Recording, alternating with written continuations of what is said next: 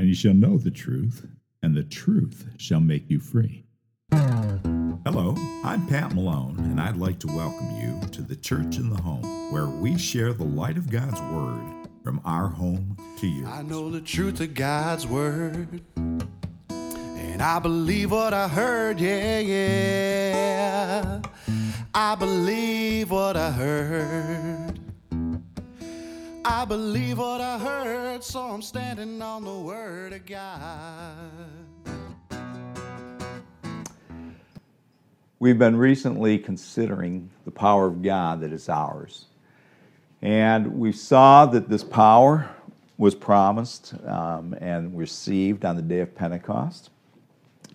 And when they first received that gift of Holy Spirit, they knew that they had received it. They knew they had that power because they spoke in tongues. They operated it. Tonight we're going to look at more about what happened in the first century after they received the gift of Holy Spirit and how they walked with this power. And you can go to Acts chapter 3 this evening. Shortly after, it's just one chapter after, I don't know time-wise exactly how long, most agree that, most sources would agree that it was shortly after the day of Pentecost, meaning not years later, but it doesn't really tell us specifically in the Word of God how much later it was. So, you know, you can some of these events you can pin down in history when they occurred by other things that are referenced. And so there's you can sort of establish a rough timeline for the book of Acts, but it's not like you can say, okay, so this record that we read happened on June 10th of 30 AD. But again, the point that I am making here with it is this is in the early days of the church. And right after they received that gift, right after they've received the gift of Holy Spirit, they're walking in it. They're operating this power. And you'll see that they're doing so in a very dynamic way. Acts 3, verse 1. Now Peter and John went up together into the temple at the hour of prayer, being the 9th hour. This was their habit, Peter and John. And Peter and John, you know, those two go way back. You know, they go way back to fishing together. You know, they were partners in the fishing business. And you see that Peter and John do a lot of things together throughout the Gospels and into the book of Acts. Both of them being incredible men. Both of them being apostles chosen by Jesus Christ. And they're going into the temple at the hour of prayer. They're going in there to pray. Verse 2. And a certain man, lame from his mother's womb. He's been unable to walk from birth. From the time he was born, he has never walked. Never. And he was carried, whom they laid daily at the gate of the temple, which is called Beautiful, to ask alms of them that entered into the temple. Every day, somebody would take him and put him out in front of this one entrance into the temple, a door or gate, they're called, and he was there every day asking alms. Most Western readers read that and they think that this man was just a beggar, and that's why he was there every day, you know, just begging as people were going into the temple. And just that was the way that he survived. But there's a greater understanding of what was going on with this man if you understand a bit of the Eastern culture of the time. In the East, in Bible times, a person would sit and ask of alms or, quote, beg as a sign of humility. And they would do that especially when they had a need for healing or something of that sort. They would do it, they could be somebody who didn't need the money, and it wasn't that people necessarily were giving them a lot of money. It was something that was done to demonstrate that they were humble, that they were humble towards God. And alms doesn't necessarily always mean money. It can, but it's that which is done in service to God, basically. You know, you think of like that record about, don't be like the Pharisees who do their alms to be seen of men. Mm-hmm. Verse 3.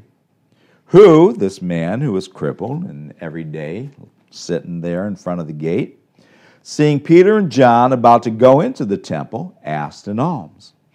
And Peter, fastening his eyes upon him with John, said, "Look on us." Hey, look over here. Here's this man asking everyone for alms. And Peter and John say, "Look at us. Look at us." Now, the thing that is, to me, one of the most interesting things about this record is who else went into the temple at some point in the past 40 years? Jesus Christ. Jesus Christ. More than once. More than once, Jesus Christ went into the temple. More than once, Peter and John have gone into the temple. So at any point, this man could have been healed. Why that day? Why that particular time? Why on that occasion? Why didn't Jesus Christ heal him? Well, we'll just save this one for those guys, We'll let this guy, go some more years of being crippled so that the timing will be dramatic. And no, because it's an issue of believing. It is always a matter of believing. And why somebody one day all of a sudden believes when he's been doing this for 40 years, I don't know. Certainly Jesus Christ would have been believing, so it's not like there wasn't somebody else that was believing to heal him up until that day. But his believing got to that point on that day, and Peter and John received the revelation, because that's the only way you know it. Him being there, he was there a long time, many other days, right? Yes, he was. He was there many, many other days when Jesus Christ was there, so it couldn't be that, well, he was believing because he was there, asking. On that day, he really was believing. And they knew it by revelation, and they said, "Look on us." Verse 5. And he gave heed unto them, expecting to receive something of them. It doesn't say he was expecting to receive money. It said he was expecting to receive something. And whether it was that he was expecting that they were going to heal him or not, certainly he was believing on that day. Verse 6. Then Peter said, "Silver and gold have I none, but such as I have give I thee. In the name of Jesus Christ of Nazareth, rise up and do what?" Walk. In the name of Jesus Christ of Nazareth, rise up and walk. Rise up and walk.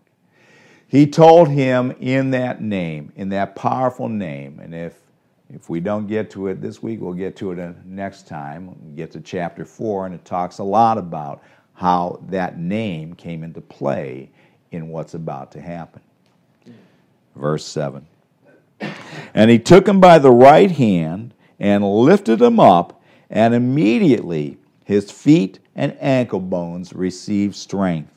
And he, leaping up, stood and walked and entered with them into the temple, walking and leaping and praising God. Wow. What a miracle. What an incredible miracle. That here they are, Peter and John, they look at him and say, "Look on us, silver and gold have I none, such as I have give I thee, in the name of Jesus Christ of Nazareth, rise up and walk." And he gets up, and not only walks, he leaps, he jumps around, praising God. A man who had never walked a day in his life. James didn't one day all of a sudden get up and start dancing and jump up and down. A little baby. That's not how it works normally. Normally, you don't just get up the first day that you start walking and start jumping around. But he was walking and leaping and praising God because of this great miracle of healing that took place. That's the power of God. That's the power of God. Jesus Christ promised that they would receive power, and they did. They received power not only to speak in tongues, but to perform miracles. They received power to receive revelation. They received power to operate all 9 manifestations, and a number of them are operated here in this miracle. Gifts of healing, working of miracles, faith, word of knowledge, word of wisdom, all of those are in that record because all of those had to be employed in order for that miracle to take place. But they believed God and they operated that power. You know, that's simple. How long did they study to do that? You know, how many years of classes did they take? How many years of well, I got to just keep on working these verses and over again to ever get to that place? How many years do you think it wasn't? Because it's an issue of believing. It's a matter of believing. It's not a matter of academic knowledge or studying or going to a seminary. Nor is it even a matter of, well, you got to be, in the Word for so many years, and you've got to study these things so many hours before you get to that point. In my lifetime, I've known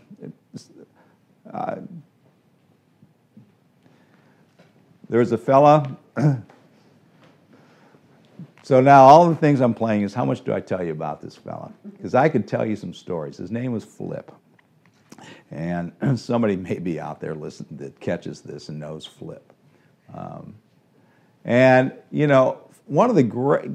guy who believed to do miraculous healing. And he wasn't any advanced class grad, Some of you'd have to see his certificate to believe he was a foundational class grad. Because Flip was a character, okay? Flip was a character, and boy, I could tell you stories. I could tell you stories about Flip.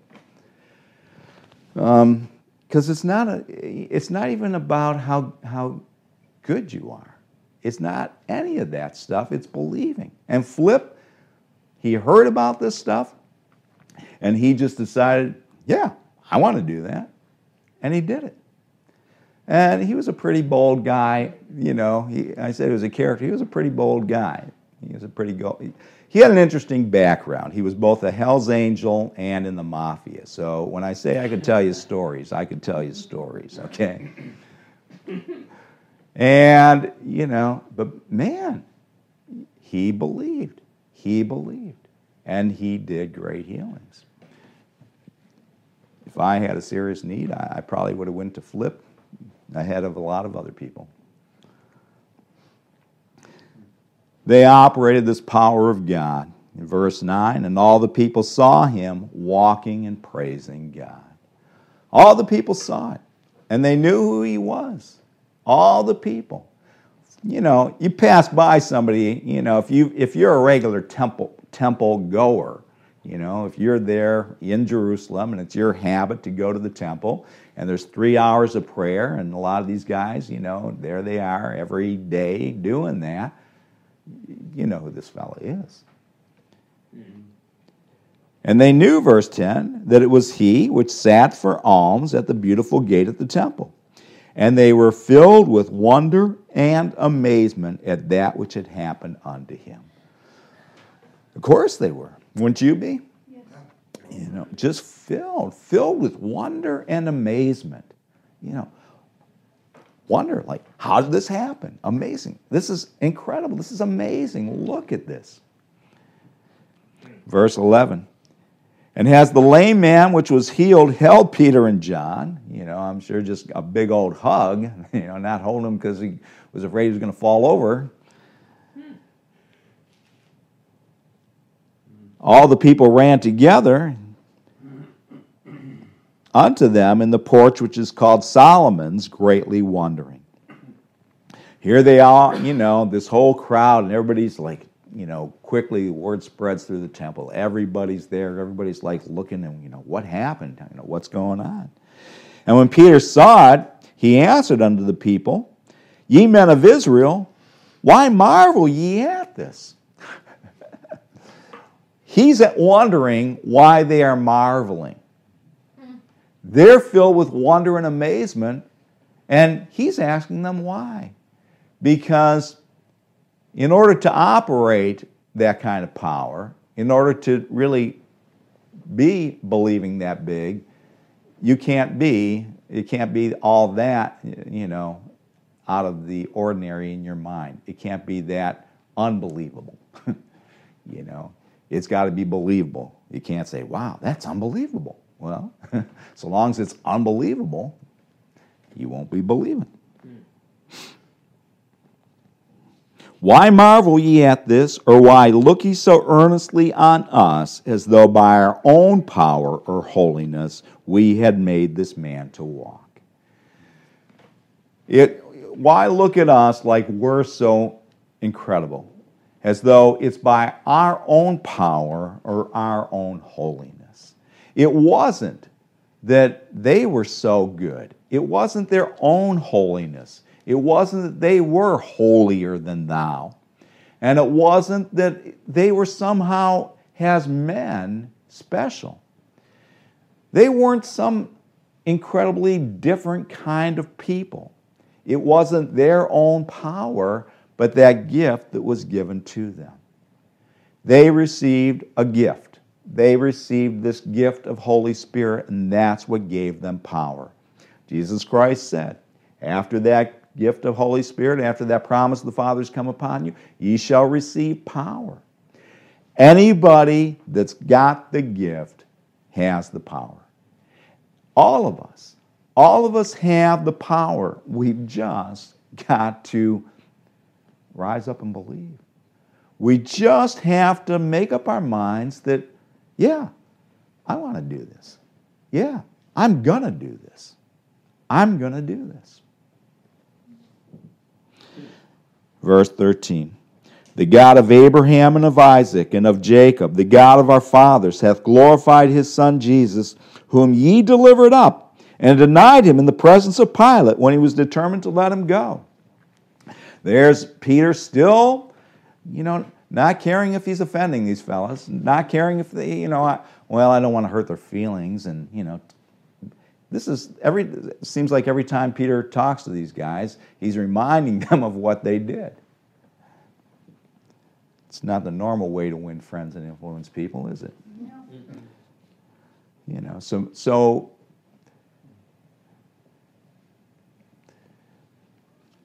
you could, I'll just hit on this quick and run with, But look at this and look at a lot of what's in the book of Acts, of what is said when people were witnessed to, and compare that to most of what's done today. Because they called people to make changes. They let people know, you need a Savior. You need a Savior.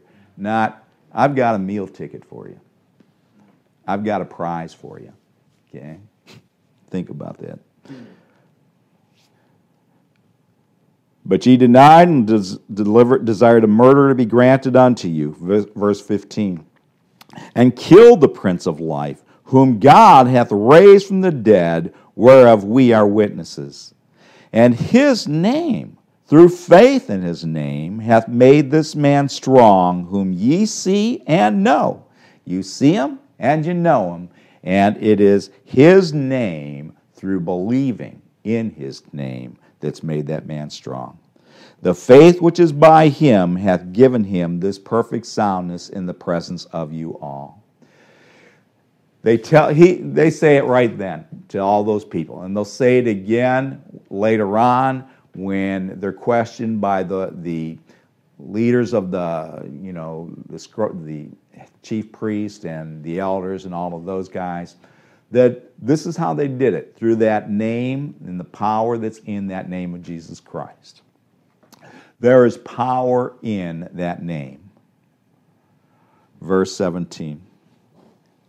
And now, brethren, I know that through ignorance you did it, as did also your rulers. I know that the reason why you had him crucified, the reason why you desired that a murderer be let go instead, was because you were ignorant. You just were ignorant. You didn't know any better. But those things which God before hath showed by the mouth of all his prophets, that Christ should suffer, he hath so fulfilled. Repent ye therefore. Repent. Repent. Change. That's what repent means. Change. This is who you were. You need to change. You need to change. And that's still the case anytime someone does get converted. Anytime someone does get born again. Whether they realize it or not, whether you point it out to them or whether somebody else points it out to them or not. Before we got born again, we needed to repent. We needed to change. Because we were dead in sins, without God, without hope in this world. We needed a Savior. Man needed a Savior. All men. You know, Phil and I were talking before the fellowship about man's sin nature and how he needs Jesus Christ. Now he needs that Savior and the righteousness that is ours because of what he did. Everyone needs that. Everybody needs that. And that's what he's telling them. That's simple. Repent ye therefore and be converted, verse 19, that your sins may be blotted out when the times of refreshing shall come from the presence of the Lord.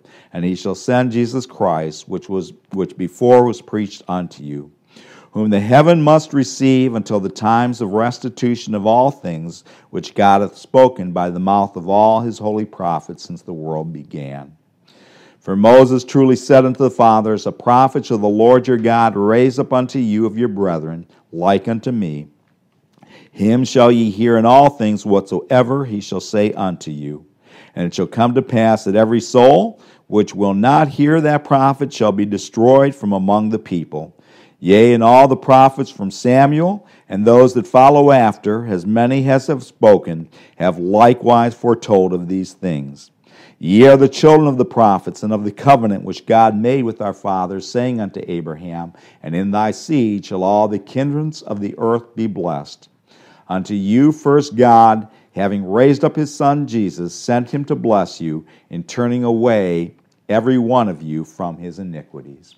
He tells them straight out what they should know, what they should have already known, what the prophets had been telling them all along about Jesus Christ, that this was not news. And God sent this prophet that was promised, a prophet like Moses. God sent his Son to redeem mankind.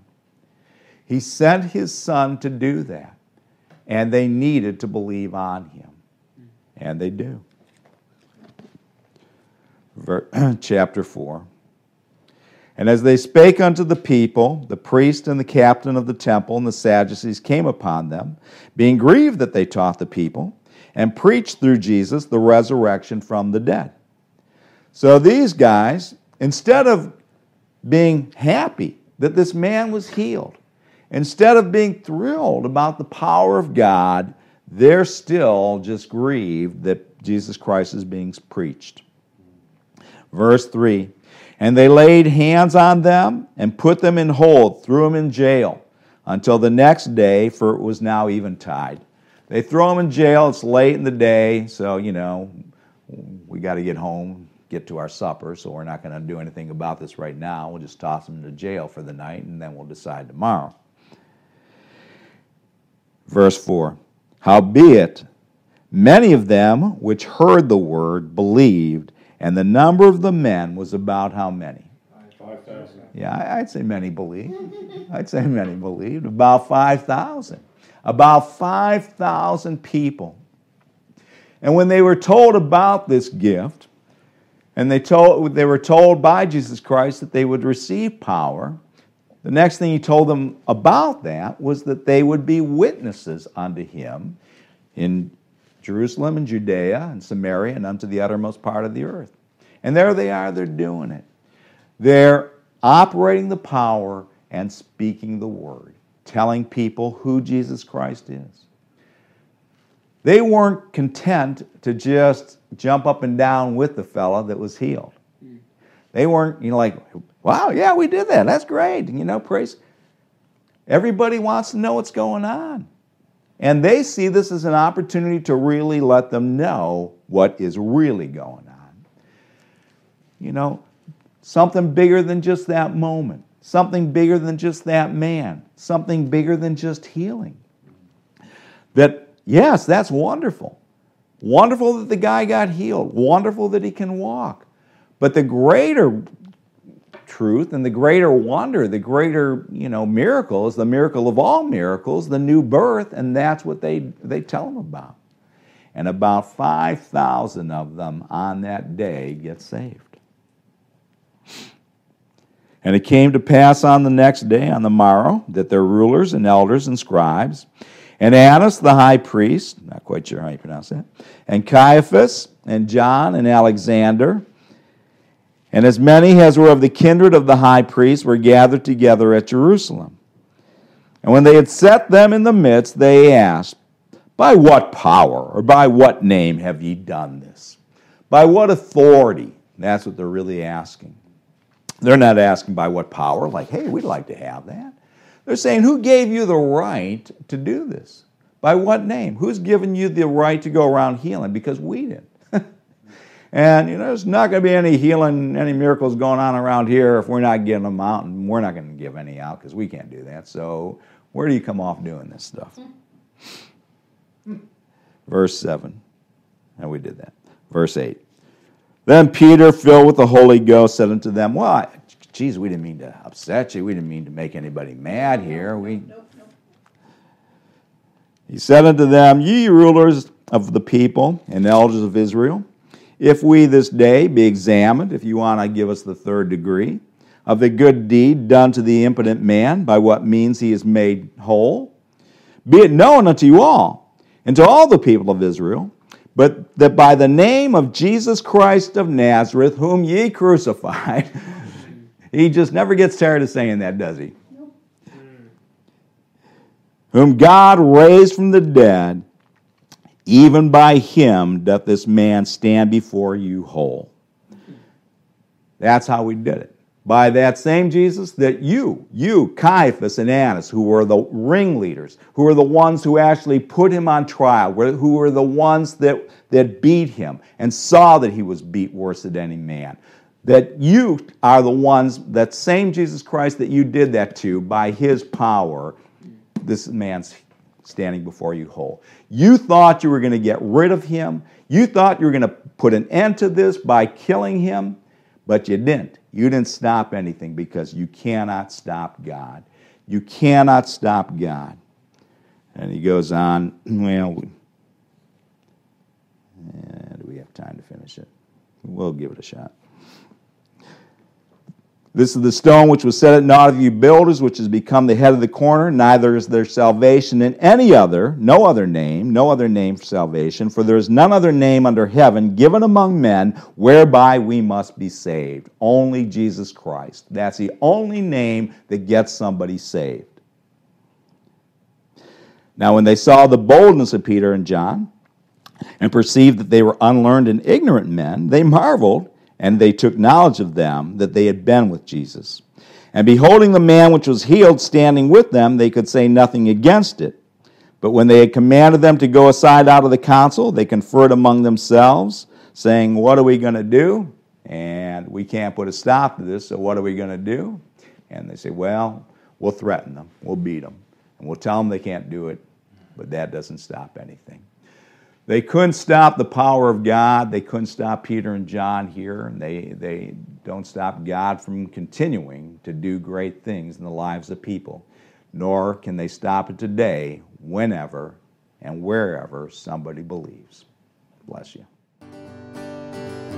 You can't bring me down, the word is on my mind.